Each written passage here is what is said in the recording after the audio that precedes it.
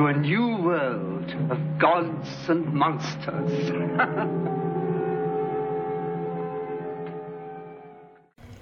I am Maureen of Chicago. I'm Megan, daughter of Michael and Lisa. And we are burdened with glorious podcast. Welcome, foolish variants. We are your ghost hosts for tonight's podcast. We are here to talk about our favorite trickster god, Loki, now streaming on Disney+. Now, I sense a disquiet among you listeners. Is this podcast actually staying on topic this time? Or are we going to go on yet another tangent for an entire episode? And consider this dismaying observation. For this episode, we have watched absolutely nothing to prepare, which offers you this chilling challenge to figure out what you are supposed to put on our TV Tropes page this week.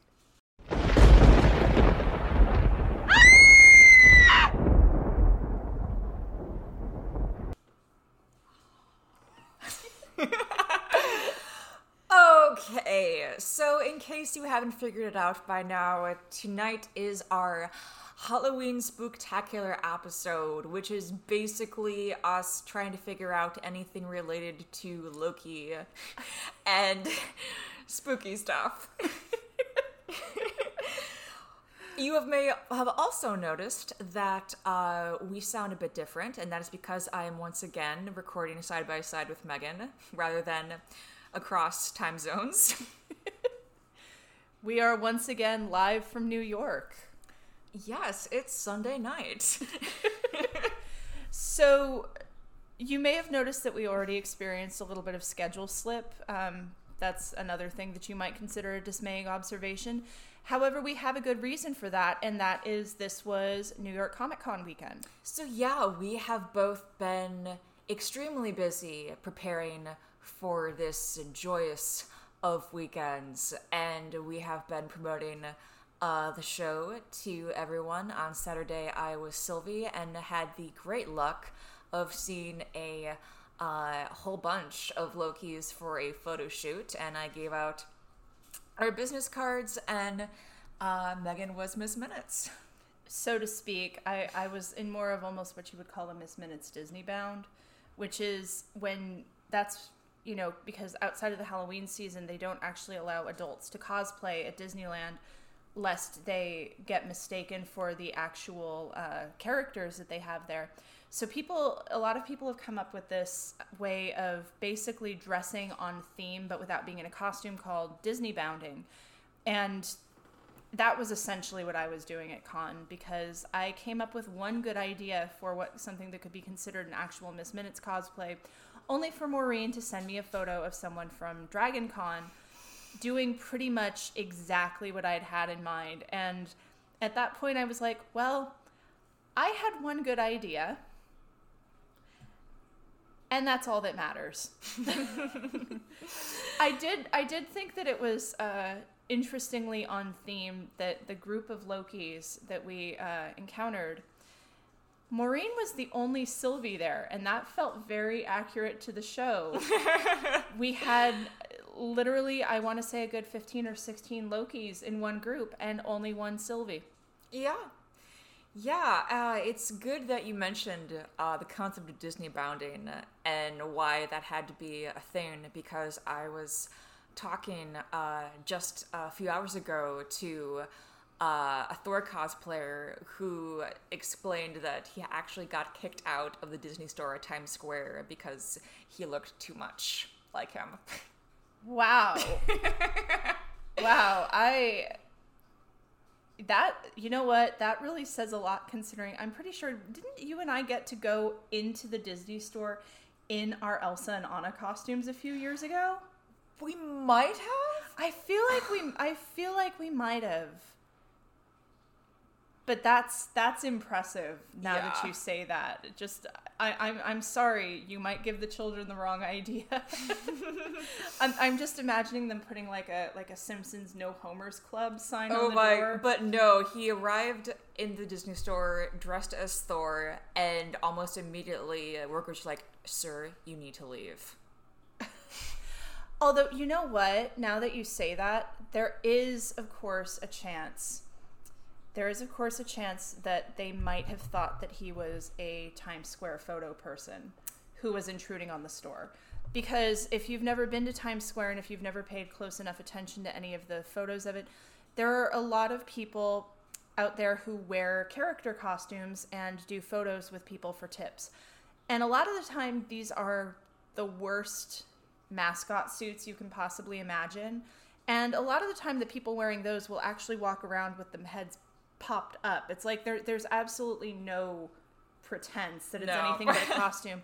But every once in a while, you do get people who are in really good character costumes. There's a really good Batman that hangs out there sometimes, and a few times I've seen a really good Danny DeVito penguin. Oh. Of all things. Which, I mean, I guess that's one of those things about, like, you know, I don't know, do what you love and you'll never work a day in your life. I don't know. But now that you say that, it might, if that was how they were reacting, they might very well have thought that he was like a photo Thor.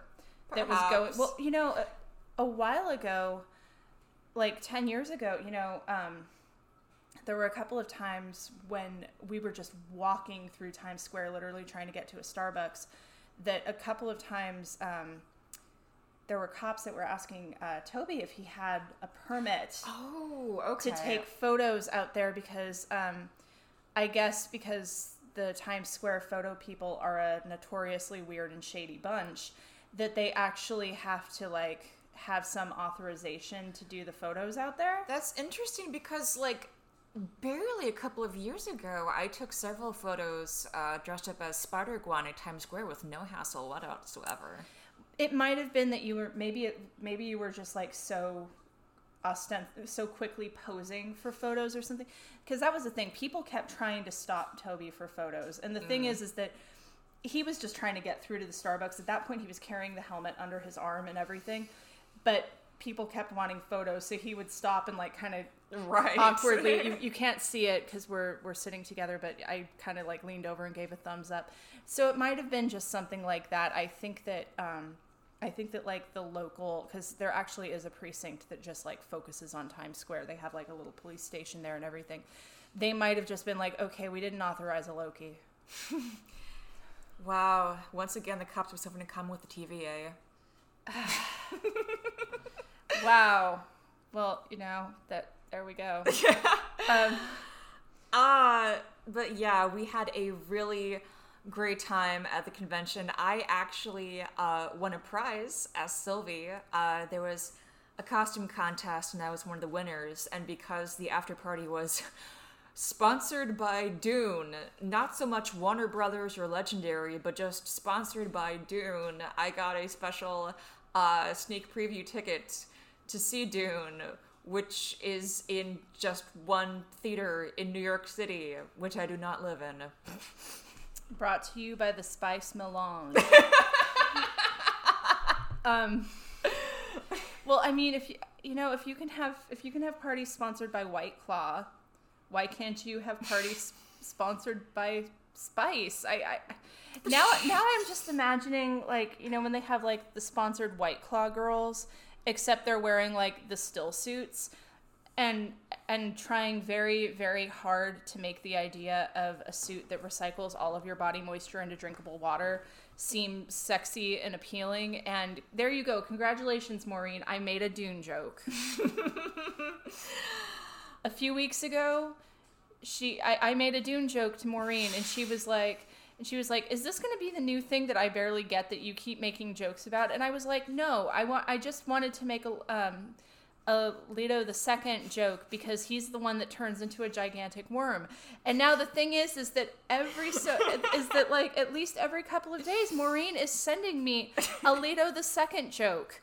I am not sending you a Leto the Second joke every day. I said like roughly every other day.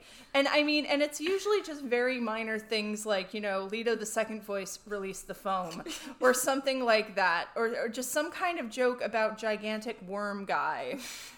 Because that's his thing. If you know, I think we talked about this once before. Remember the episode of Billy and Mandy where she turned into a giant worm in the far future? That entire episode was a God Emperor of Dune joke. I just find his character as a concept inherently funny, of just like how grotesque you could make like a character in the sci-fi genre. Oh, absolutely. I mean, I'm pretty sure that like the only piece of Dune fan art I ever did was a picture of him wearing shutter shades that says "Watch the Throne." Now I just really want to see a bunch of slutty Dune cosplayers called the Spice Racks. I mean, I think the funniest thing about everybody immediately jumping to making the Leto the Second jokes, other than the fact that yes, he is a giant worm guy. I mean, the other day I put one of the original book covers of him through FaceApp to make him smile. And I'm waiting for an excuse to unleash that on the populace. But I think my favorite thing about this is that they're just like, oh, new Dune movie. Let me know when the guy and it's like, guys, you're not going to see the giant worm for like probably at least another 2 or 3 movies. He is Timothée Chalamet's character's son 3,500 years in the future. I know that they did make a TV miniseries out of one of the sequels, but it was before he turns into a giant worm guy. But I have seen a lot of tweets about like nobody told me that they made a Children of Dune miniseries, and James McAvoy plays Leto the Second. Please tell me you get to see him turn into a giant worm. And no, you don't. You only get to see the point where he has like baby sandworms sticking all over his body, from what I've seen. Then what is the point? Honestly, that's having a Godzilla movie and Leto doesn't show up until like hour afterwards. Okay, because the thing is that I say this as somebody who read as far as God Emperor, and afterward I was just like, this was a lot. It wasn't quite... It wasn't the, wow, this is a part of my life I'm never going to get back again feeling like I had when I actually read the book of American Psycho. But I definitely was just kind of like, I can't possibly imagine this series going anywhere else that's not going to be a little bit of a letdown after it all climaxing with this guy turning himself into a giant worm, living another, 3,000 years, and basically going all He Who Remains on everybody's asses. And, I was really just like, I understand that there's more books in this series, but why would I ever want to read them? I feel like a giant worm guy who just keeps making copies of one of his dad's best friends to keep him company for 1,000 years, and every time one of them dies, he's just like, well, time to make another Duncan. That's what happens to Jason Momoa's character, by the way. So, he's the one person who got signed to this movie who is just going to be set for life. Oh my god! He already has that Aquaman coin, so he's already got the Aquaman coin. And if they keep going on this, eventually they're going to pick somebody to play Timothée Chalamet's kid, and he's going to roll around and get himself covered in sandworms and start fusion dancing with them, and then they're going to make a sequel where he is Worm. And there's going to be plenty more Jason Momoas where that came from. I'm just shocked that I have yet to read any Twitter posts or Tumblr posts or what have you of saying, haven't we all just wanted to completely forgo our humanity and turn into a giant space worm? Isn't he the most relatable character in the whole series? Isn't that the pinnacle of I can't adult today, I can't even human today? I mean, it is really borne out by the fact that one of the exchanges made for turning himself into a giant worm is, I'm not even kidding, he can't move himself, because the thing is that it's almost more like he is a human that is being subsumed by the worm body. Like, that's kind of what it is. That's why in all the illustrations he's just like this like grotesque little part of a human body with the arms sticking out of the front and the rest is worm. And that means that they actually have to like put him on his special worm wagon and like draw him around so that the populace can see him. And anyway, that I guess that's one way to do horrible things for world peace. Where the hell is that costume spirit, Halloween? I guess it's kind of just a pity that Beetlejuice on Broadway hasn't reopened yet, so they can't stick they can't stick, Alex Brightman in the front of the giant worm puppet and just be like, hey guys, check out my Dune cosplay. Oh like, my god. or have the movie Dune and there's a giant snake here.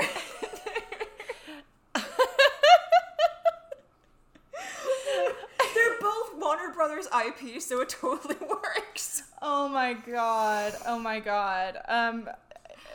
Well, you know what? We definitely did not survive our own going off on a massive tangent challenge. Although, to get back on things, I now really want to see Timothée Chalamet's character finding an old man variant of him played by Kyle MacLachlan.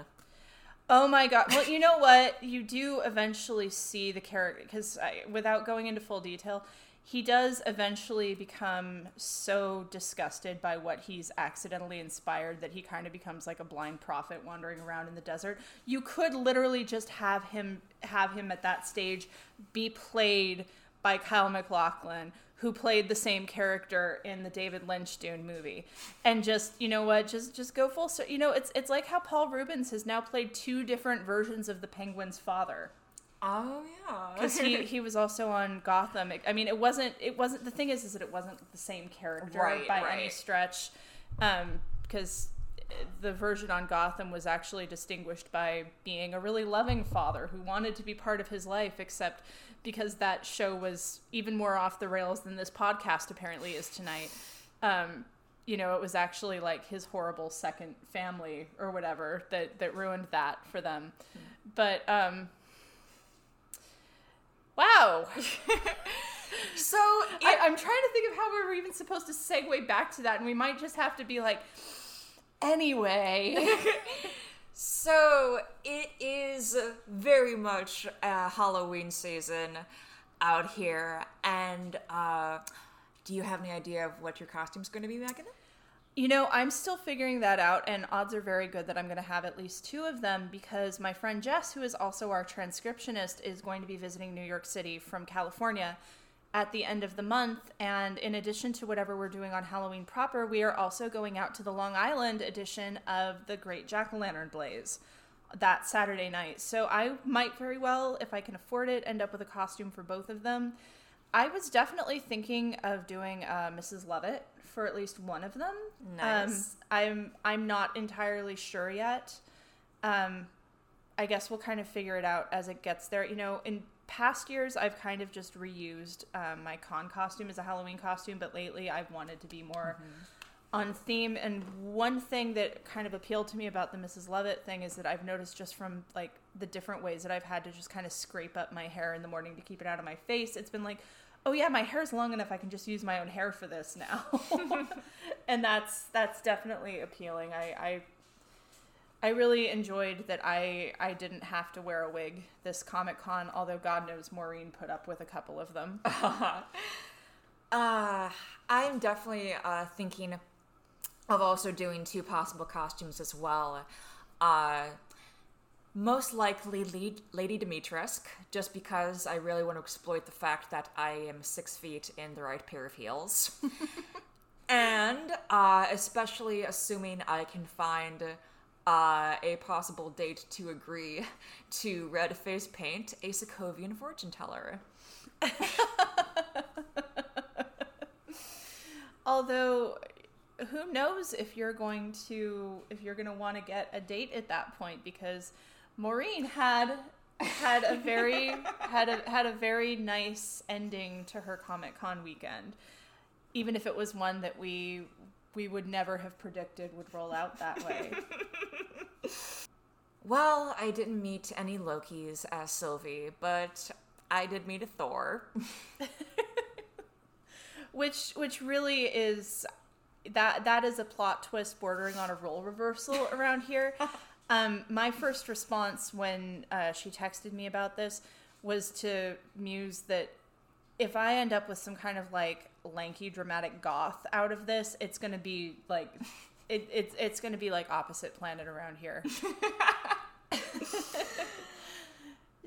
She did send me some video of what the after party was like, because I am not much of an after party person.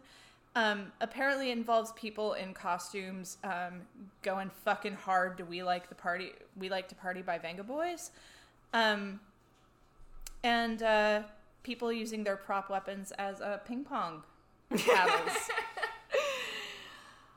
I guess that's what happens at these parties. It's, that's the underground. Yeah, well, I think it's the raw energy of being withheld from this type of shit for almost a year now. I would think so too, but at the same time, I remember looking at this last night and thinking like, wow, this looks just chaotic. Followed immediately like, wow, everybody on Twitter who always insists that the after parties, after cons are almost without exception the kinkiest things ever is full of shit. Unless you want to think of it as being some kind of like, Watchmen, Night Owl, where's my mojo unless I'm in my super suit type thing. But it's just, I've seen so many like, and the thing about kinky people is they're all big nerds, and it's like, you know what, I don't doubt that, but at the same time, it's just kind of like, again, from what you sent me, it seemed a little bit less like a pleasure dungeon and more like, people in Spider-Man suits going really hard to We Like to Party. Well, you really need to know where to look, because that was pretty much open to the general public, and certain hotels. Like I said, I don't doubt that that's a thing. I mean, I had a disastrous first date once that turned into an only date that was, it played out like an SNL sketch version of the scene in Taxi Driver where he takes the girl to a porno on their first date. Except instead of going to a porno, we went to a documentary about the intersection between the kink community and the Dungeons and Dragons community. And, absolutely no shame to anybody involved in either of those scenes. I personally think Dungeons and Dragons actually sounds like a lot of fun, and given the opportunity, I would probably love to get involved in a group for that. And, maybe I'm not into that particular type of kink as far as I can tell, but, more power to you if you are, and I mean that very genuinely. Just because it's not something I'm personally into, I don't judge it at all. But I do judge him for thinking that bringing me to that on a first date was a good idea. Like I said, I hadn't seen Taxi Driver when that happened, but when that came up, that scene came up, and I just kind of like had to pause the movie, and I just stared out into space because, like I said, it really felt like I was in some kind of like SNL sketch version of that. Like, who does that? So, do we have any Thor or Loki related Halloween tales to share? I mean, I think I've mentioned it on the podcast before, so I don't need to go into it. I did once help a kid make a Loki costume for Halloween on very short notice. I do have one very weird story. Okay. So a few years ago, to try to augment my nanny income, I was a Postmate, which was a really bad idea because I don't drive and I don't have a bike. So, so you just have to imagine me just hightailing it all over the place on foot with these bags of food. And at one point, I actually had a delivery to make to a house, a real existing house in Greenwich Village, a literal single-family house that I had picked a long while ago to be a major location in that RP board that I'd mentioned before. And I'm not even kidding. It was like a day or two before Halloween. People were throwing parties and stuff, and I had a big delivery from I think the restaurant's called the Sugar Factory. It's in Chelsea, something like that. I brought it over there, and the door was answered by a Thor. And on top of that, I could see sort of into the parlor of the house. There was a sofa there, like it had been kind of made into their living room. And there was a Loki sitting on the couch who was just kind of watching me as I was like staring like, what the hell is happening, looking at me really knowingly. And this was a location that had been used for Odinbro shenanigans in the RP board several times. Like I don't know what happened, but it was it was the most, oh no, I wish too hard and now it's real. like Homer Simpson with the duckling. Oh my god. Well, now that you bring it up, I feel like since technically Loki has appeared on The Simpsons in 2 different versions now, might I add, because they just recently had Alan Cumming voice the mythological Loki, which for one thing is a fantastic Alan Cumming Loki redemption arc. Yes. Because he definitely deserved to get to do a better version of the character than he got to do in Son of the Mask. Yeah, there is an entire subgenre of bad movies just called Alan Cumming is the only one who understood the assignment. Yeah, pretty much. Yeah. I mean, and the thing is that I feel like as far as mythological Loki goes, especially when he was younger, he would have been a fantastic choice for a lot of like Norse mythology Loki stuff. So the fact that they actually let him voice, even if it was on The Simpsons, a Norse mythology Loki who actually, I have to admit, had one of the most interesting character designs I have ever seen for a Norse mythology Loki. And maybe it's because they already did the MCU Loki short, but I think they did a really good job at not leaning on the MCU version of the character at all, which honestly, even a lot of like would-be Norse pagan like knickknacks and stuff that you can buy, they really lean on it. They're really big on giving him like the goat horned helmet and stuff like that, and there is no attestation for that whatsoever. I mean, I don't think the horned helmet thing was really a thing for Norse people in reality in general. Not at all. Yeah, like I'm pretty sure that comes entirely from like the ring cycle. Oh no. And how it was usually costumed. No, it was like I went to the Viking Museum. There we go. And like as soon as you walk in, they say, how did we get this image of, and it showed like a bunch of like sports fans painting their faces yellow and blue and having the Viking horns. And it's like, there's never been a point in recorded history that any of the actual Vikings wore horned helmets, and the earliest instance is Wagner operas. Well, that was what I was saying, is that it came really from costuming. Well, and for that matter, a lot of, having seen pictures of those from back in the day, it seems like the horn thing actually took a while to even take, because it seems like mainly, if you look at some of the early pictures, the main thing that you see reflected in any way, shape, or form in the modern iconography is that a lot of the time they would put the singers playing Valkyries in winged helmets, which at least iconography-wise make more sense, even if that's not something that they... Because that at least makes it makes sense to put like an actual old Germanic helmet on, a warrior goddess, and then add wings, especially because, in terms of classical mythology, Mercury usually has a winged helmet, right? That sort of thing. So that I can sort of understand. I still have yet to figure out where the horns came in. Mm-hmm. But, So going back to The Simpsons, we thought of our favorite Treehouse of Horror specials, and why do we always go back to them? And I've thought about it very, very quickly, because I think it was like part 5 or part 6, but it was the episode where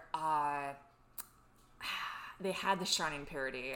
Oh yeah, that's got to be my favorite too. And just like for that episode, I keep on going back to it, and it just never ceases to amaze me just how fast the jokes are and how every single one of them lands. Do you want to get sued? I can't do the accent. I cannot do. I struggle with a Scottish accent in general. I really can't do a Groundskeeper Willie accent. Just don't read my thoughts between 3 p.m. and 6 p.m. That's Willie time. Yeah.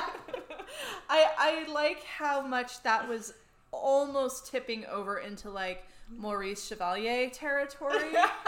like you kind of, have you ever been so Scottish you suddenly turn into Lumiere? No, because that's kind of where you were going with oh my god. I mean, there's also the Sound of Thunder. Oh, I know. Time and Punishment. Which yeah. I honestly think it is one of the funniest things The Simpsons has ever done. It's just like an absolutely brilliant premise of Homer having a magical toaster that can have him travel back in time, and he always screws it up. Except for the one time that he manages to actually fix everything but doesn't stay long enough to realize that he fixed everything. And that's actually in the same special as The Shining, though, isn't it? Yes, it's the Shining parody and Time and Punishment, and then the teachers try to eat the kids in the cafeteria. Right. And then it all ends with a parody of a chorus line, yeah, but they're all inside out. Also, as far as so the Sound of Thunder is the Ray Bradbury story that's riffing on. I couldn't remember that they called it Time and Punishment, but I think I might have even used it in reference to this show, to the Loki show, a couple of times. The bit with Maggie popping out her pacifier and saying in James Earl Jones's voice, "This is indeed a disturbing universe." I think about that all the time. I think about the running joke with Willie getting murdered in each of the segments, the way that Dick Hallorann gets killed in The Shining. And then finally, I'm getting bad at this. Yeah. Well, I mean, and for that matter, The Shining feels very different to me watching it now as an adult, and it's not because, like, you'd think that this is going to be like, oh, because now I've experienced what it's being like stuck inside, or now I've lived someplace where I end up cold for the entire winter, or possibly even because now I'm old enough to drink. And the answer is no, it's none of that. It's the fact that I only belatedly discovered after I'd seen the movie, but I'd forgotten what most of the score sounds like. And then somebody in Watchmen fandom decided to helpfully make a playlist that was things that Adrian Veidt mentions listening to.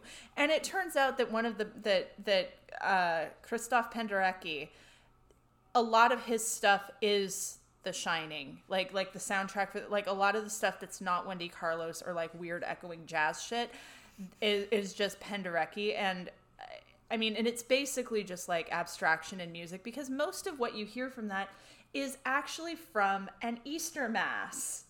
Like the one that has like the loud clattering, because I thought of it like when Hallorann gets the axe to the back and there's that loud clattering and then there's just what sounds like all the overlapping mumbling voices. That is actually basically, like, if I understand correctly, that's actually like the Hallelujah, He is Risen part of the Mass. It just sounds like that. Wow. Yeah. And so with that in mind, I mean, I guess we might as well also, since this is turning into this kind of episode, what are some of your favorite horror movies in general and not just Simpsons related? Well, that's a good question, because for the longest time, I just really never watched that many horror movies, just because as a kid, they were kind of like the forbidden genre because of getting nightmares and all that good shit. But it wasn't until actually way later in adulthood that I really became aware of like what I could like to call art house horror, or like things with like way deeper meanings, or like things that have like this movie isn't scary because you're in an attic with a maniac with a chainsaw. This movie is scary because it ties directly into the horror that is either being a woman, or being a person of color, or being someone who's part of an oppressed group, and it just really taps into that fear that people live with every day and just really magnifies it and gives it like a proper form. So it was really around the time where it was like It Follows and The Babadook that just got so many rave reviews. Oh, God. And that's when like, oh, this is actually really good, and all the scares make sense. And I just started watching things like The Witch, and what was another one? There was another like indie. Oh yeah, of course, Midsummer. And then I started like going like rewind of like other movies. Like, okay, I'm gonna give like the older ones a chance. Yeah, I mean, it's actually weird to even think of Midsummer in that context, because obviously it is a horror movie. I mean, even if it's mostly a psychological horror movie, but also because it, you know, like The Wicker Man, it's that very specific type of folk horror that is tied to like brightness and summer, and the idea of making that just absolutely horrifying. So when you mentioned that in there, it was kind of like, oh yeah, that does fit. Now, see, I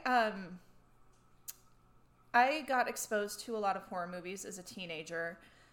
So I definitely saw some of the older stuff first. I think actually, I mean, I know that it's not a horror movie, but I mean, I think I've mentioned on here before that my favorite movie, like literally, I think probably my favorite movie of all time is Beetlejuice, which is one of a small handful of movies that I am just down to watch whenever, however many times.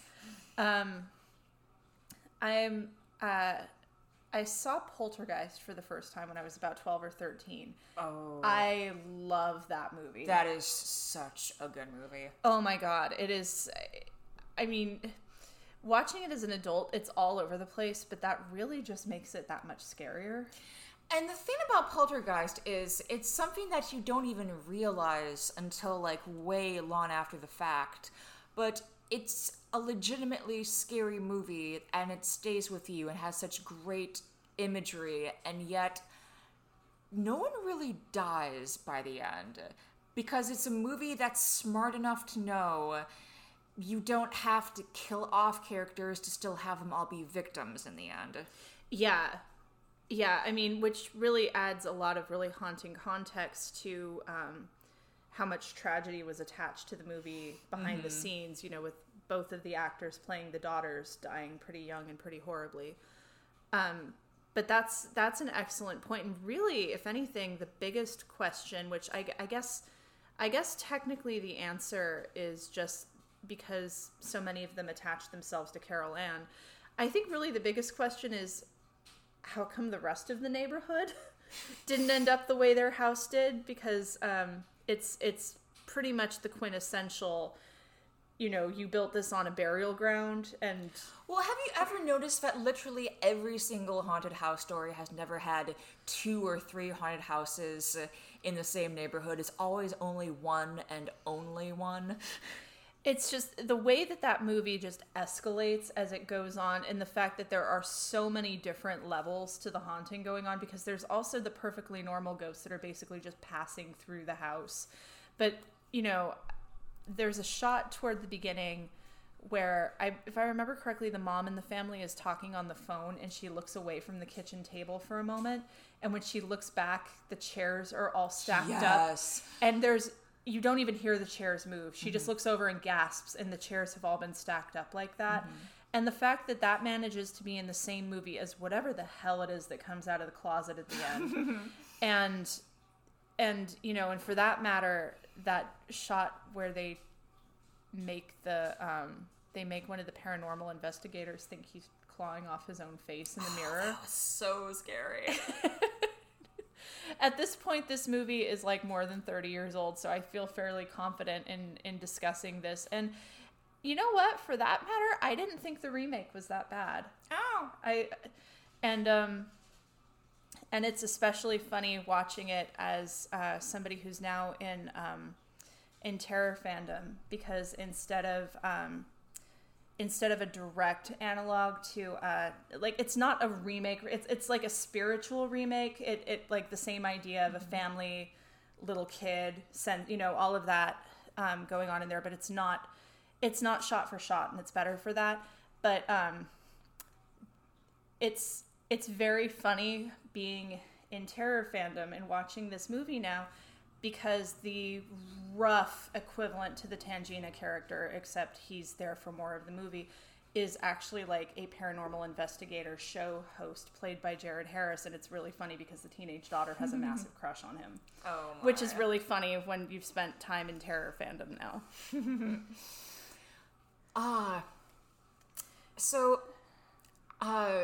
Every October now, for a bit, I've been trying to like watch at least one horror movie that I haven't seen before. And lately I've been looking at all like the classic 80s stuff, like Nightmare on Elm Street and Friday the 13th. And I realized probably my favorite 80s horror franchise would have to be Hellraiser, because that is just good imagery, good performances, and like just really strong atmosphere. Just like it's so rare to see like surreal horror and just like really play with like nightmarish imagery and just really capturing that feeling of being trapped in like a world that just stays with you. And much like I really expected to hear about at con after parties, it's also what happens when you find kinksters who won't leave you alone. Yes. I'm sorry. I really want to clarify that the joke was there, and this is not in any way an anti-kink podcast. And I am so sorry if it's coming off like that's the impression, because we're really not. We're really not. We promise. But on the other hand, you've got to think of it as being a little bit like the Chris Fleming polyamory video. Have you ever seen that? Yes. Okay. Yeah, no, this is to kink as the Chris Fleming video is to polyamory, except it's a full-length horror movie. Or rather, I should say, not to kink, but like to like extreme BDSM stuff. Except in this case, it's so extreme that they might just rip off all of your skin. No, Hellraiser is very good at capturing the real horror. That is being in a room with people that kink shame. Only they shame you for not being into their kink. Oh my god! Oh my god! I mean, I always think now of this absolutely gigantic kid that worked in the haunted house at Six Flags at the same time I did, who they would just send wandering through the house in a pinhead costume. But that would mean on the really empty nights that he would just come kind of walking through quietly. And by the time, I was in there as a scare actor as well. I knew who it was. But he would just walk by and just turn to us and silently give like a peace sign or something walking by. And we would just be like, oh, hey, sup? Restart this. So apparently they're doing a Hellraiser reboot for Hulu. I think Clive Barker might be involved again. He is. Okay, well that's cool. And they got Jamie Clayton is going to be playing the new Pinhead or Analog or whatever, which is particularly cool because I read the novella that it's based on, and even though the character's gender is very ambiguous, it is mentioned that Pinhead in the book has a very feminine voice. So that's a cool choice to make for this. And I've been seeing a handful of people that I like, Twitter mutuals and stuff, commenting like, okay, but just because it's a woman, I hope that they don't like pretty the character up. I want her to still be ugly. But the thing is that what? I don't think the original Pinhead's ugly. He's just really unnatural looking. Yeah, that was all the point. And I, for one, welcome our girl boss Cenobite. Oh God, So, so basically it's just these are the people that if you accidentally invite them to your party by solving a Rubik's Cube, they might very well rip your skin off and just be like, whoops, isn't that what you wanted? You know, that really is boiling it down. Yeah, yeah. I mean, to be okay, you know what? Let's give them some credit. On the other hand, if they get there and they're just like, "Oh, hey, you're the one that solved this Rubik's Cube." Okay, did you actually want to solve the Rubik's Cube? No, this other person made me do it. Okay, we're gonna go take their skin off. Really sorry to bother you. That's what makes them so appealing. They have standards. They just don't attack anyone. It's always like they have, in a weird way, they're almost like the fair folk. Yeah, no, this is, yeah, They have their own set of rules. It's just very, very foreign, but you can understand them if you want to. They're the fair folk, except they came from a Judas Priest album instead of the Safety Dance video.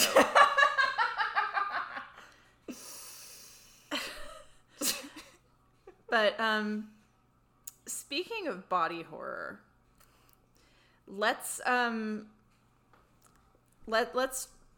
talk about just how much body horror there is in a lot of the Loki myths. Yeah.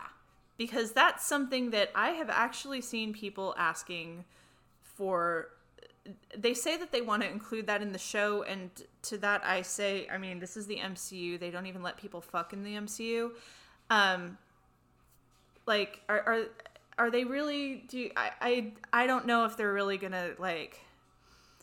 I feel like if they ever, sew his mouth shut in the show, it's probably going to be a little bit more like when they, when, the part in Beetlejuice where he shuts Barbara up by like conjuring a metal plate sealing her mouth shut, but it's treated essentially as though her mouth is duct taped shut. Mm-hmm. Something like that. Like I kind of anticipate it being something like that if they were to do it, because I mean, they're not going to go full Handmaid's Tale stitched mouth in this one. I like, especially because like who's gonna do it? One of the, like, is it gonna be like, who would do it? Is it like Kang? I mean, because you know what, as absolutely horrible a father as Odin is, let's be real, Odin is not somebody who would just be like, okay, sew his mouth shut. Yeah, it's like there's a reason why in my Loki fanfic I include that scene, but it's only a nightmare he has of what he assumes would happen if he ever returned to Asgard after what he did in the first Thor film.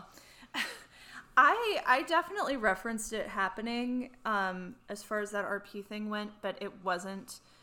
It was actually the kind of thing that like almost started a war over it, because that was his kid. And like, again, not winning any Father of the Year awards anytime soon, but still, a man's got to have some standards. And if anything, it really just made Sif dislike Loki even more, because it's the kind of thing that really ends up, all of a sudden, he did just go through way worse than she did. But on the other hand, this never would have happened if she didn't cut off her fucking hair. Like, that was kind of the approach we were going there, which I should mention in this that it happened under different circumstances than seems to have now happened in the MCU. Mm-hmm. And that I had not been writing it under the idea that they had slept together. I had been writing this happening when they were about 14 years old, which was also part of why it led to like an actual war, because holy shit, that is a child that you just did this to. So, would you consider it body horror, at least from an outsider's perspective, of Loki turning himself into a mare? Oh, God, probably. I mean, it's... Depending on the retelling, that actually even seems to be treated as body horror. And, I mean, I've even read a few retellings that seem to indicate that the situation was actually fairly traumatic for him, which I mean, I guess makes sense if the idea was really just to like distract the, I mean, if you really think about it all the way through, there is, definitely an element of sexual assault there, if you really want to think it through that way. Although, and possibly, I was about to be like, I mean, at least then you would have the knowledge of like, okay, but it was, a fully sentient animal, but in some ways, wouldn't that just make it worse? Yeah. Like, a lot of, I've seen a lot of retellings that basically just have them be just like, by the way, where's Loki? We need to thank him for his help. And like, Loki's not there. And it's just like, oh, okay. And then like 10 months later, he shows up just like, you would not believe the 10 months I just fucking had. And nobody really notices or cares about that because, oh, look, it's a little freak horse. How cute. You know, here comes the cutest little horse imaginable, except with like, you know, spider legs or whatever. Except it's somehow still really cute because baby horse. And yeah. And so I really can't imagine that would have been the case in the MCU to begin with, honestly. Like, and if it was, I actually do kind of imagine it probably going under the category of just shut up, you would not believe the 10 months I just had. I would also put it under the category of, it maybe if not for him, then certainly body horror for any man having to think about it for more than 2 seconds of Loki getting involved with a piece of twine and a goat. Oh god, yeah. Although, you know what though? Let's give the mythological Loki some credit for that, because he did it on purpose to try to make somebody laugh. But I'm just trying to imagine, like, for any man thinking about that, that would be absolutely body horror for them. Oh, yeah. Yeah, so basically there's a myth where he manages to get the frost giant goddess, Skadi, to laugh, finally, after she hasn't been able to, he actually ties one end of a piece of twine around his balls, and he ties the other one to a goat, and you can imagine what happens. And, you know, I personally think that, like, the wildest part of this story is having finally looked at some of the Eddas and been frequently reminded that, you know, it doesn't get carried over into a lot of adaptations of the actual myths or anything, but it's indicated several times that he's supposed to be just about the most beautiful man you've ever seen.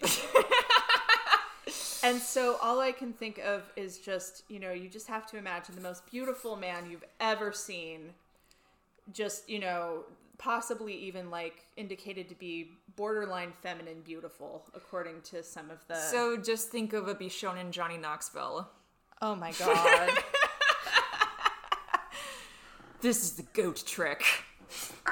Jesus Christ. I am Loki and welcome to Jackass. Yeah, I mean, to the point where it gets so emphasized. I mean, and Neil Gaiman actually remembered to put this in his retelling book. It's really emphasized that the mythological Loki is supposed to be just absolutely gorgeous, to the point where I think the getting his mouth sewn shut being like the start of darkness for him, I think it's supposed to at least partially come from the fact that his mouth is scarred forever. Which would make a lot of sense because he is frequently indicated to be very attractive, very vain about it, and, you know, and he's very proud of both his ability to talk himself out of any situation as well as that, and so that's kind of an assault on both of those. Which leads us to the ultimate in body horror that is pure Eli Roth levels of degrading, of Loki's ultimate fate being tied with his son's intestines to a stone tablet and having a giant snake drip venom on his face for all eternity. Yeah, which that is actually something that the comics have referenced a few times. It comes in very prominently in Blood Brothers, and it's the kind of thing that actually, you know, that's actually sort of what there's a part in the Blood Brothers comic where Karnilla, the Norn Queen, actually does something almost like a much more supernatural and expansive version of almost the TVA file scene, of just being like, this is what happens to you in every single timeline. There is absolutely no escaping what you are. I mean, and she's not even saying this to him to be cruel. It's like he asked to see, and all he sees is just this absolute cavalcade that it's always going to be him and Thor trying to kill each other, and he's always going to lose. And his ultimate fate in most of the ones where he doesn't just get killed outright is to end up under that serpent. And unlike in the actual myths, there's never even any indication that he's ever going to get away from it, even to end the world. Mm-hmm. Although I do find it interesting that a lot of Norse scholars have pointed out that that very concept of Loki's ending seems very much more likely as a Christianized edition later on. That would make sense, especially because it ends with such a thorough prediction of what's going to come after. It's very clearly like an Adam and Eve variant, complete with them having names that start with A and E. I don't actually know if that would necessarily have been what they ultimately predicted. And for that matter, the whole, and then when it drips in his eyes, that's when earthquakes happen. Like, that almost seems like too convenient of an explanation, because for one thing, how long would that mean in between earthquakes? And like, how often do they get earthquakes up there where this story would have been originating? Oh, yeah. Yeah, because a lot of scholars have pointed out that Loki was always meant in the original myths to be more neutral, really, than anything, of simply a force for chaos that was capable of good or evil, and it was only in the later texts, in an attempt to make it easier to convert the pagans to Christianity, that he became really sort of had this role of Satan thrust upon him, which is why his deeds get progressively worse until it finally reaches a climax in him killing Baldur and him getting a sort of like eternal punishment. And just the very idea of like, you've crossed a line and you're now going to get punished and tortured forever sounds way more Christian than a Norse pagan to me. Yeah, I mean, their idea of death seems to actually, like, even the most negative iterations of it seems to be, you're dead, you're bored, you're cold and hungry forever. Which, if you think about it, considering the environment that they would have been living in, that actually would be probably just about the worst thing that you could think of happening forever. Whereas if you die gloriously, you get to basically hang out and feast and always have plenty of food and always be comfortable forever. Mm-hmm. It really makes a lot of sense in that cultural context. So hey, let's talk about the actual like Norse version of Hela. Okay. And that whole vibe. Because speaking of body horror, she's spooky. Yeah, it's something that they did not even attempt to bring into the MCU. They didn't even reference. Sometimes the comics try to bring it up with her, but the mythological Hela it's unclear how exactly the division is made, but she is quite literally half dead. Half of her body is a youthful maiden, the other half is a rotting corpse.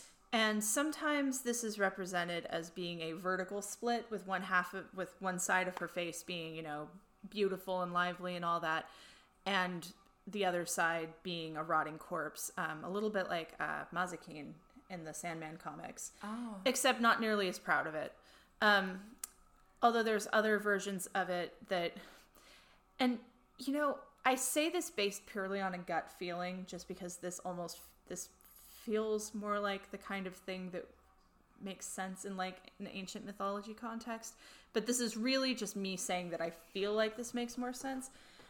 I always liked the interpretation, if only because it has much more of like a creeping horror aspect. I always liked the versions where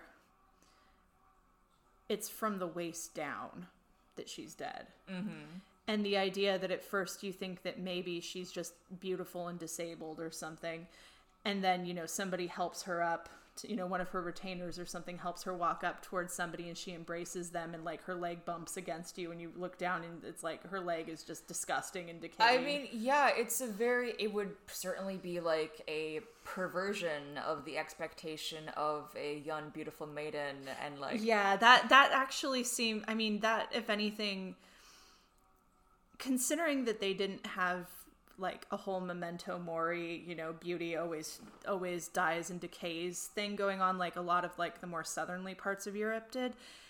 It actually, like, if you want to think about it like from that angle, it does have a very different connotation, the idea of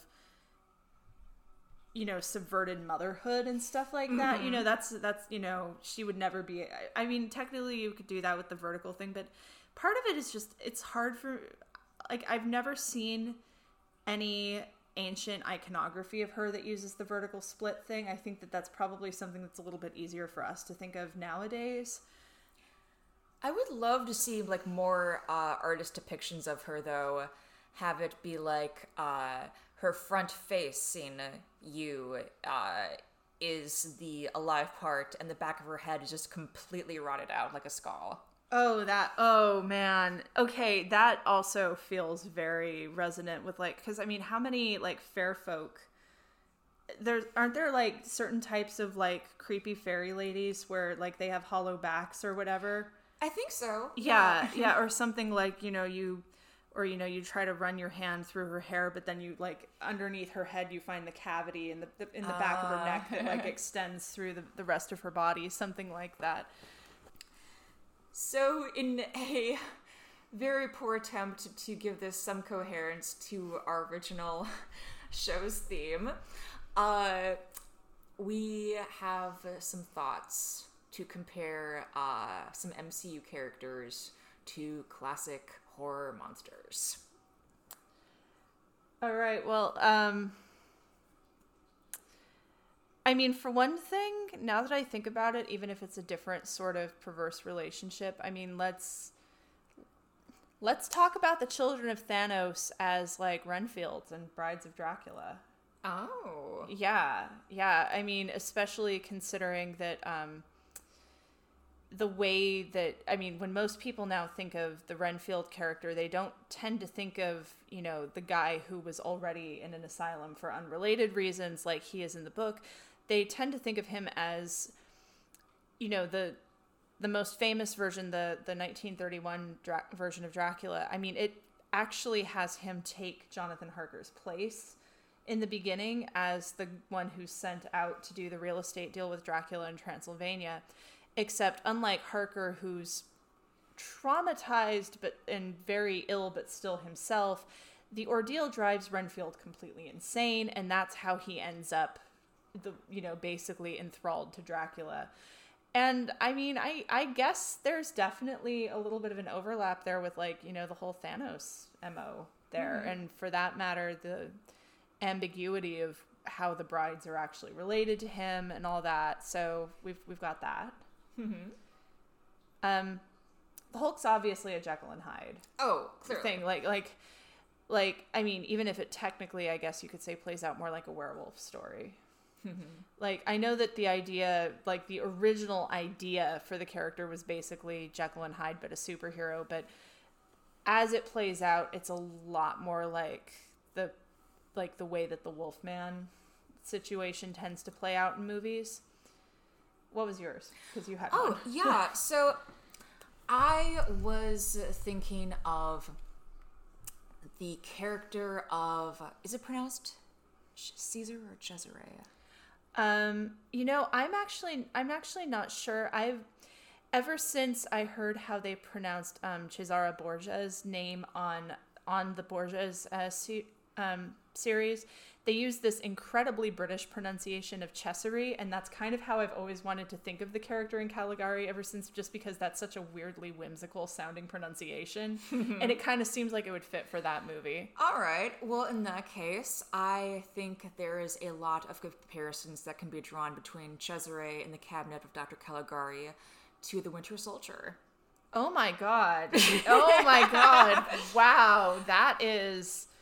That's a deep cut, and I'm actually surprised I never thought about that, but you are absolutely right. Both were young men who were basically taken in and transformed into weapons against their will, where they exist solely to murder people according to their master. And the only real difference is with Bucky, you do see his origin story, you do see the life he had before he was taken in, and thus you get much more of a human side to him. But the tragedy of Cesare is that you don't get that. You literally have no idea who he was before he was taken by Dr. Caligari, and that's what makes him come off as far more of a monstrous figure. And you know what? While we're at it, to paraphrase the Beetlejuice musical, I'm just going to say it.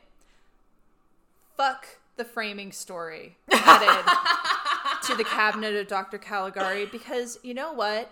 That is literally there because they didn't want people questioning authority. Mm-hmm. The entire like her making the Winter Soldier comparison is really apt, because as it was originally pitched, the entire idea of that movie was in fact supposed to be an allegory, particularly given when it was made, although gets a really haunting view when you consider what was going on there only like 15 years later. It was specifically supposed to be an allegory about how young men of fighting age in particular are taken in by the government and brainwashed into being killing machines for them. And basically, as far as I understand, the studio higher-ups picked up on this allegory, and that's why we have the whole insane asylum framing story to it, where it becomes actually like the narrator having paranoid fantasies about his seemingly well-meaning doctor. And of course, I had to find that out from reading the book From Caligari to Hitler in my college's library. But when we were first shown that movie in film school, our teacher only mentioned that, oh, and by the way, this is one of the first movies to have a twist ending. Yeah. And I mean, and it really is like if you think about, but it's kind of one of those things where it's like, it's the first movie to have a twist ending, the same way that Avatar was the first movie to use mocap that extensively and like that integrated for more than one character. It's like, yeah, it did it, but at what cost? Well, actually, you know what?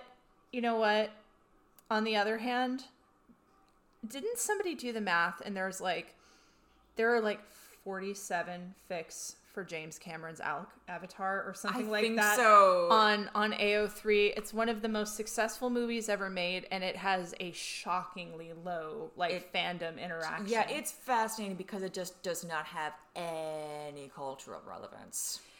Literally the only thing I ever hear about it nowadays, other than finding out that I guess apparently there might be sequels still, maybe, I don't know, is I know that I've seen a lot of people commenting that apparently the Passage to Pandora ride at Disney World is very good. But it's funny because now I almost always see it in the sense of, this is a really good ride because it really feels like, you know, it has a good sense of like payoff and everything, and it doesn't feel like it's using the simulation technology just to replace what you could do on a normal dark ride. But it's usually with the addition of, and I've never seen this movie and I still enjoy the ride. But oh my god, the Cesare Winter Soldier thing, that is incredible. It makes such perfect sense, and I had never thought of that before. I have actually been considered working on that into a mini episode of my Subtleties for Chumps YouTube channel, where I have this like a little side project called The Other Side of the Reel, where I take two movies and compare their different themes. Even though they may seem completely different, they do have like some overlap, and just like they ask the same question but answer it very differently. And I was thinking for like the minisodes to focus more on specific characters, and I just thought that Bucky and Cesare are just such an interesting duo of like, there's so much connective tissue between them. You could also do a really interesting like faux poster riffing on that. I'm gonna call the episode The Soldier in the Cabinet. But I'm thinking about like, that really famous like painting poster of the shot of him as he's walking across like the really crooked roofs. And granted, it was only for a scene, but for all the promos, it comes right down to the fact that Bucky's rocking the Cesare expressionist eyeshadow. Yeah, I was actually thinking that the whole time too. Okay. How about White Vision and False Maria? Ooh. we're getting all German expressionist up in here now. But yeah, the Maria robot in Metropolis that is specifically constructed to look like someone's loved one while fucking up everyone's lives. That's a much more shallow comparison, but it's I feel like it still stands. Yeah. I remember actually really horrifying a few people on Tumblr several years ago because they were like, "You're not allowed to compare these things," but I pointed out how much the whole oh, well, you know what? We can actually circle back on this just a tiny bit by pointing out that Freder's dead mother that there was this love triangle over was named Hell. Oh, that's right. Yeah, but I managed to piss a bunch of people off on Tumblr because I compared it to the whole Marnie situation in Repo the Genetic Opera, and they were like, "You are not allowed to compare Metropolis to Repo the Genetic Opera." But you know what? Then maybe they shouldn't have had a woman who died 17 years ago hanging over the entire goddamn plot like that, complete with, in one way or another, basically trying to bring her back, even if it's much more metaphorical with what they do with giving Shiloh her clothes and all that. And so I'm a huge Bride of Frankenstein fan, and even if this isn't actually the point of the movie, although the movie The Bride, the one with Sting in it, I guess, which also allows us to circle back and make more Dune jokes. This one did actually bring up the question of it, but I do think that much like how they ended up kind of handling a lot of Sylvie's arc in this, it really does raise the question of being a woman and finding out that you exist entirely just as a female variation on a male character. And the general identity horror that brings with it, although even if they don't really get a chance to ever address that in the movie because the Bride only has about 10 minutes of screen time, something like that. Yeah. Also, that movie is incredibly gay. Very gay. It is unbelievably gay, and if you've ever watched it and picked up on that is entirely intentional. If it ever struck you as like, this really seems like an old queen showing up on a young man's doorstep and just being like, hey, do you want to go illicitly create life without the involvement of a woman? That is exactly what this movie is about. That is completely intentional. It was directed in, it was written in. It's actually really shocking that they got away with this. And you know what? I love Dr. Pretorius, and I think he needs to get more respect as a horror movie character. Oh, yeah, absolutely. I love this guy.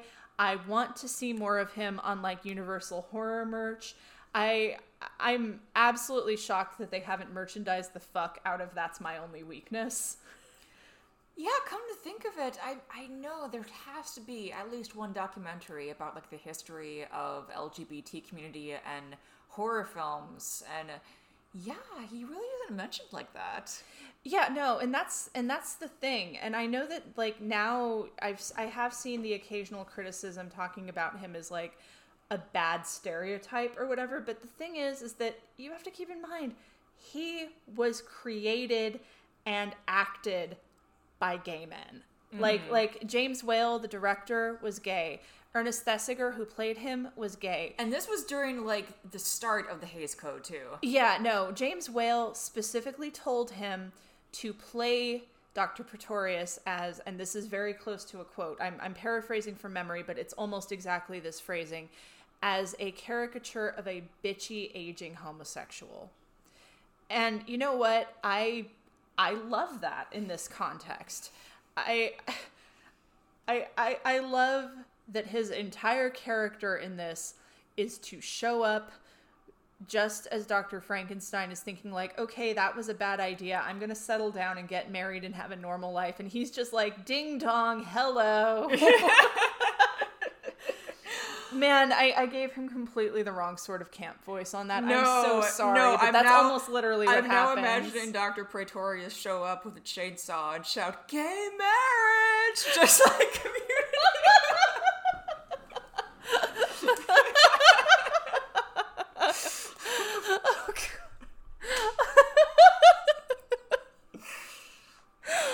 You know what?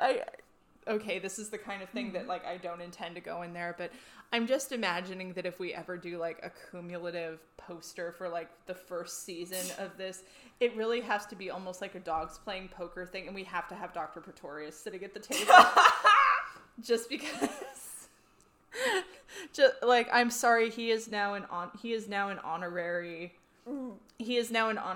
Burdened with Glorious podcast character. You know what, guys? This is now. I'm sorry. I know you guys like tuned in to like for like Loki purposes. This is now a Dr. Pretorius podcast. You know what? Him not being included is the reason why the Dark Universe failed. Where is my Dr. Pretorius movie? I want my Dr. Pretorius movie. Somebody call someone who works at Universal Studios for Halloween Horror Nights. I need my Dr. Pretorius origin story. You know what? At this point, screw everything about, Dumbledore's thwarted gay love or whatever. J.K. Rowling's a TERF. I don't care about that anymore. I want Dr. Pretorius's big gay horror movie. I want Dr. Pretorius Origins. And I know that there's a lot of stuff that gets talked about as like a lot of this just being soaked into the fabric of the movie. However, on the other hand, I've seen a lot of critiques when you have that subtext in mind, pointing out that the monster refers to both the old hermit in the woods and the bride as friend. Mm-hmm. But at the same time, ultimately, if you really think about it, even if he's actually there to defy the will of God and like do horrible things, what is this movie but everybody being too straight for Dr. Pretorius? The real monster is heteronormativity.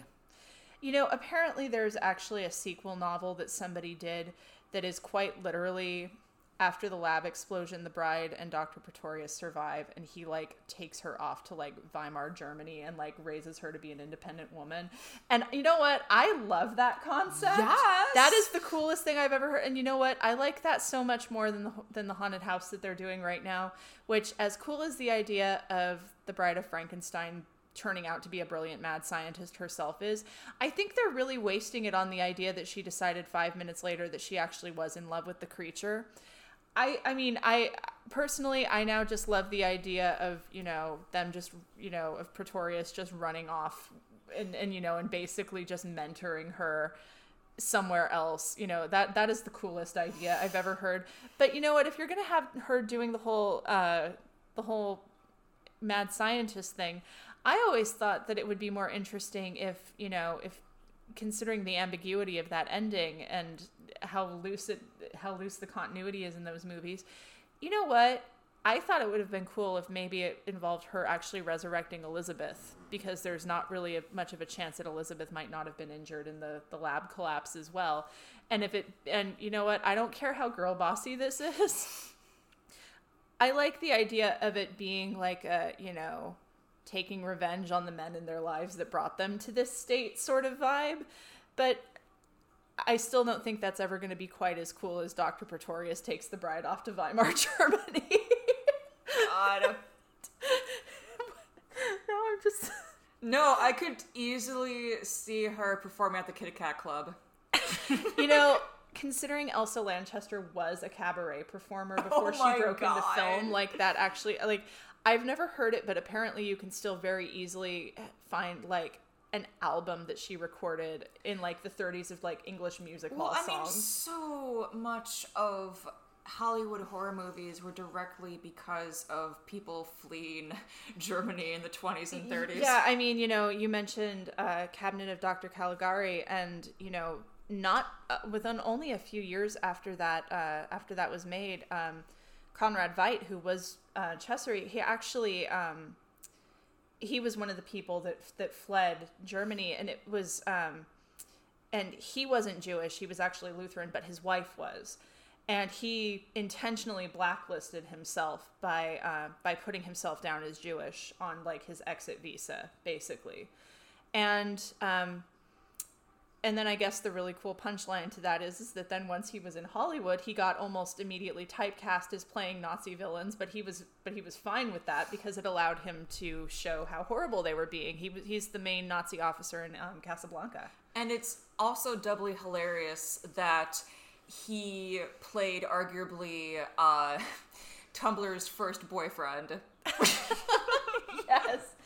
And you know what? And it's always monster fucker this, monster fucker that, but that's who I immediately think of your, this ain't your mama's monster fucker, it's your grandmama's monster fucker. So much as he can even be considered a monster for fucking. I mean, he's kind of in that gray area, you know, like, you know how... I've never, because, you know, when you look at the discourse over it, sometimes it seems to be one of two extremes. Oh, that looks too human. You call yourself a monster fucker? Or alternatively, oh, I don't care how human that looks. You're a monster fucker. In, like, utter disdain. And it's like, it's one or the other of those. Like, But we would not have the entire 80s goth scene the way it is without Cesare, and we owe the German Expressionists a huge debt for that. Oh, absolutely. And you know what? And for that matter, while we're talking about extremely gay movies, as I don't actually know if Conrad Veidt was bisexual or not, but we do know that he was in a couple of the very first movies to actually depict gay relationships as being healthy and normal. Oh, that's right. Well, he was in one of them that like it definitely had a tragic ending, but but the entire message of it was, this is only tragic because society makes it so, which, to be honest, in 1919 was a much less played out theme to put in a movie. Yeah. Like, you know, as much as nowadays it would just kind of be like, okay, cool, but did they have to die to make this point? At the time, that was an incredible point to make. He was in a couple of movies, I think, that were made with the Hirschfeld Institute. Who, for those of you listening, when they talk about the Nazi book burnings, that's who they're talking about. The Hirschfeld Institute had a lot of queer history, and Dr. Magnus Hirschfeld was working a lot on normalizing acceptance of basically all kinds of queerness, like including trans people. That gets overlooked a lot in this, but he was one of the first people to argue that trans people should be allowed to express their gender freely. It's no hyperbole when I say that the Nazi book burnings of that amount of LGBT research is akin to the burning of the Library of Alexandria in terms of just how much knowledge was lost. Yeah, it's when people talk about book burnings, you need to remember that was what was being burned, which I know was kind of a grim segue to make on this, but at the same time, like, I hate to put it as like the more you know segment, but that is really important to know for that kind of thing. But yeah, he was involved in a couple of movies with that. I'm pretty sure. I think they recently found one that didn't have the tragic ending either.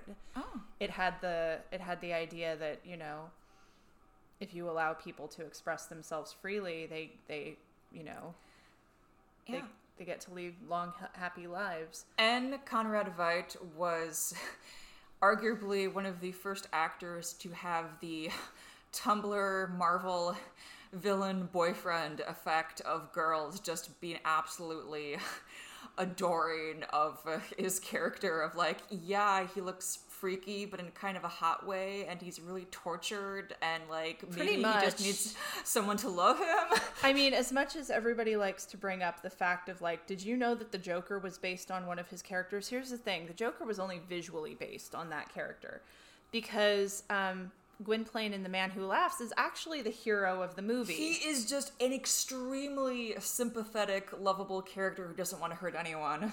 Oh, yeah, no. It's not his fault that he had his face carved up when he was a kid to look like that.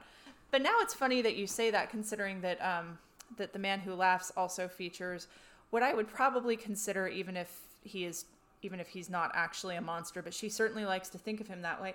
It includes probably the first monster fucker representation in film. Because Duchess Josiana is all over that, specifically because he's disfigured. Yes! Which is really interesting because that's probably one of the two big roles that we most know Olga Baklanova for. And her other most famous role is in Freaks, where she plays Cleopatra, who is the exact opposite. That's right. Oh my god, the range. Oh, yeah, no. I mean, I actually saw something on TV Tropes once pointing out that even if both characters are really conniving and vampy, if you were to switch their places, everything would have ended up okay. I mean, maybe not entirely okay, because the fact is that, you know, Hans in Freaks still, you know, is clearly happier and better suited to being with Frida. But at the same time, you know, there wouldn't have been any plans to kill him for his money, because she would have been like, oh man, weird boyfriend, awesome. Whereas, you know, if you had Cleopatra just, you know, looking at Gwynplaine and being like, ugh, you know, and it's like, you know what? She would have just left him alone. Mm. Although that version of the story has a happy ending, so, you know, it's not that, I mean, the book ends horribly, of course, you know, it's a Victor Hugo joint, but the movie has a happy ending. So, Megan, do you have any final Halloween thoughts? Well, I mean, I do think that we might have missed the single most obvious MCU classic horror comparison.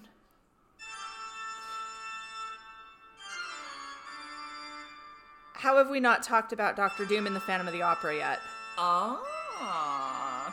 I mean, at least for the sake of, like, the shallow comparison there. Mm-hmm. You know, especially considering how much the comics have, in the last 25 years or so especially, really striven to make Doom kind of like a sexy, tortured, romantic figure. Have you noticed that? Yeah. Yeah. It happened really gradually.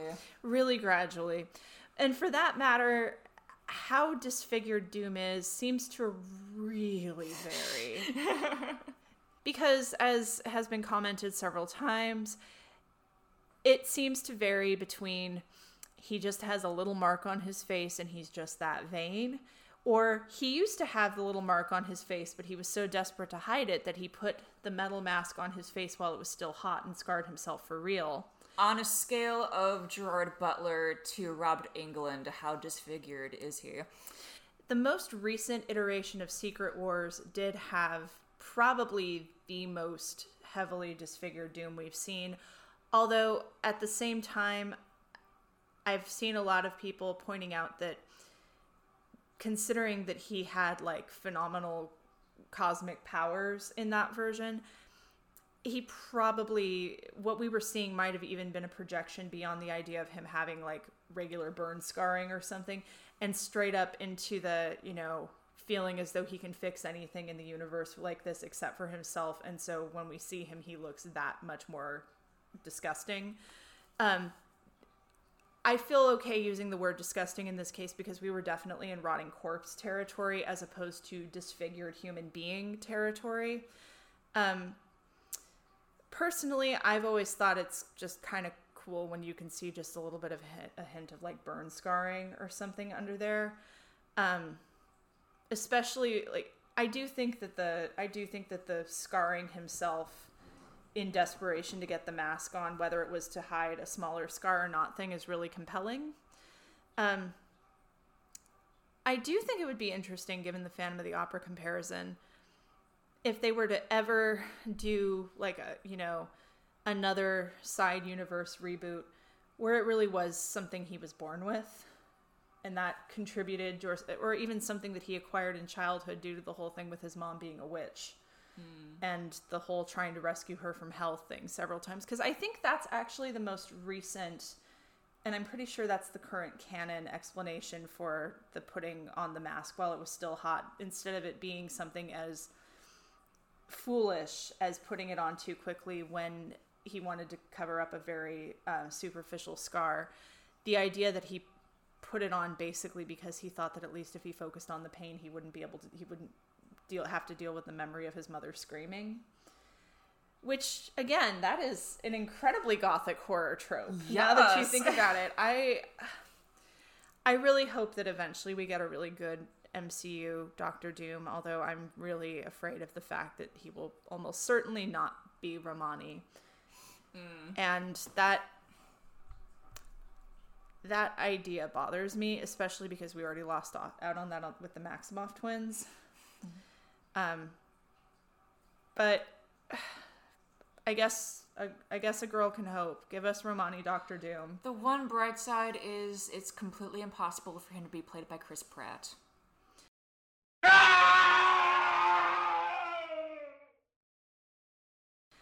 Thank God. Well, I guess my closing thought on this is that, you know what? Now that I think about it, even though we haven't seen the end of his story yet, at least this part of it, considering that they've said that they really want Loki's character development to stick, you know what? It actually reminds me, even if the dysfunction is in a very different form, of an unsung, surprisingly compassionate twist for a horror franchise to eventually take. And that was the fact that, technically speaking, the original Psycho franchise ends with Norman Bates getting better and getting to have a nice life. Which, personally, I think is like the nicest thing they possibly could have done. Because But you can't sell that at Halloween Horror Nights. I know, but you know what? If you spend that many movies building up the fact that this man was so badly abused that it basically caused him to develop a dissociative personality that is literally his own absorption of his abuser. If you spend that many movies doing that, and you keep driving in that it's not his fault and he wants to get better, there comes a point when you really have to decide, are we going to keep doing this forever, or are we going to actually let him get better? And you know what? I applaud whoever decided to make Psycho 4 for deciding to let him get better. And I genuinely mean that. I think it's really sweet and really meaningful that at the end of that franchise, Norman Bates, possibly like the biggest proto-slasher in film, very clearly a victim of circumstance, gets to literally light his fucking house on fire and drive away with his pregnant girlfriend, listening to what he believes to be the sounds of his abusive mother, screaming for him to come rescue her in the fire, and just driving away and leaving her to die. And you know what? That's actually a happy ending. As he drives away, the screams start receding into the distance, as though he actually did leave her behind there.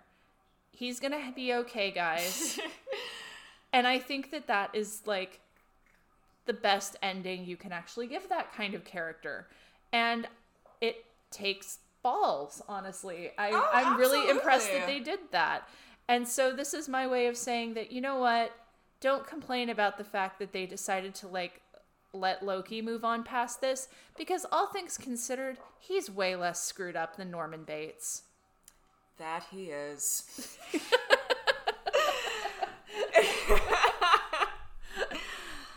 But more importantly, if you're listening to the end of this episode, that also means somehow you survived this, and you're going to be okay. And you can rejoin us in a couple of weeks when we finally get back on schedule and finally get around to watching Thor Ragnarok, except with, in true horror movie fashion, the lingering knowledge that we will not have anything else to watch after that. So we might be looking at this for a long, long time. Till then,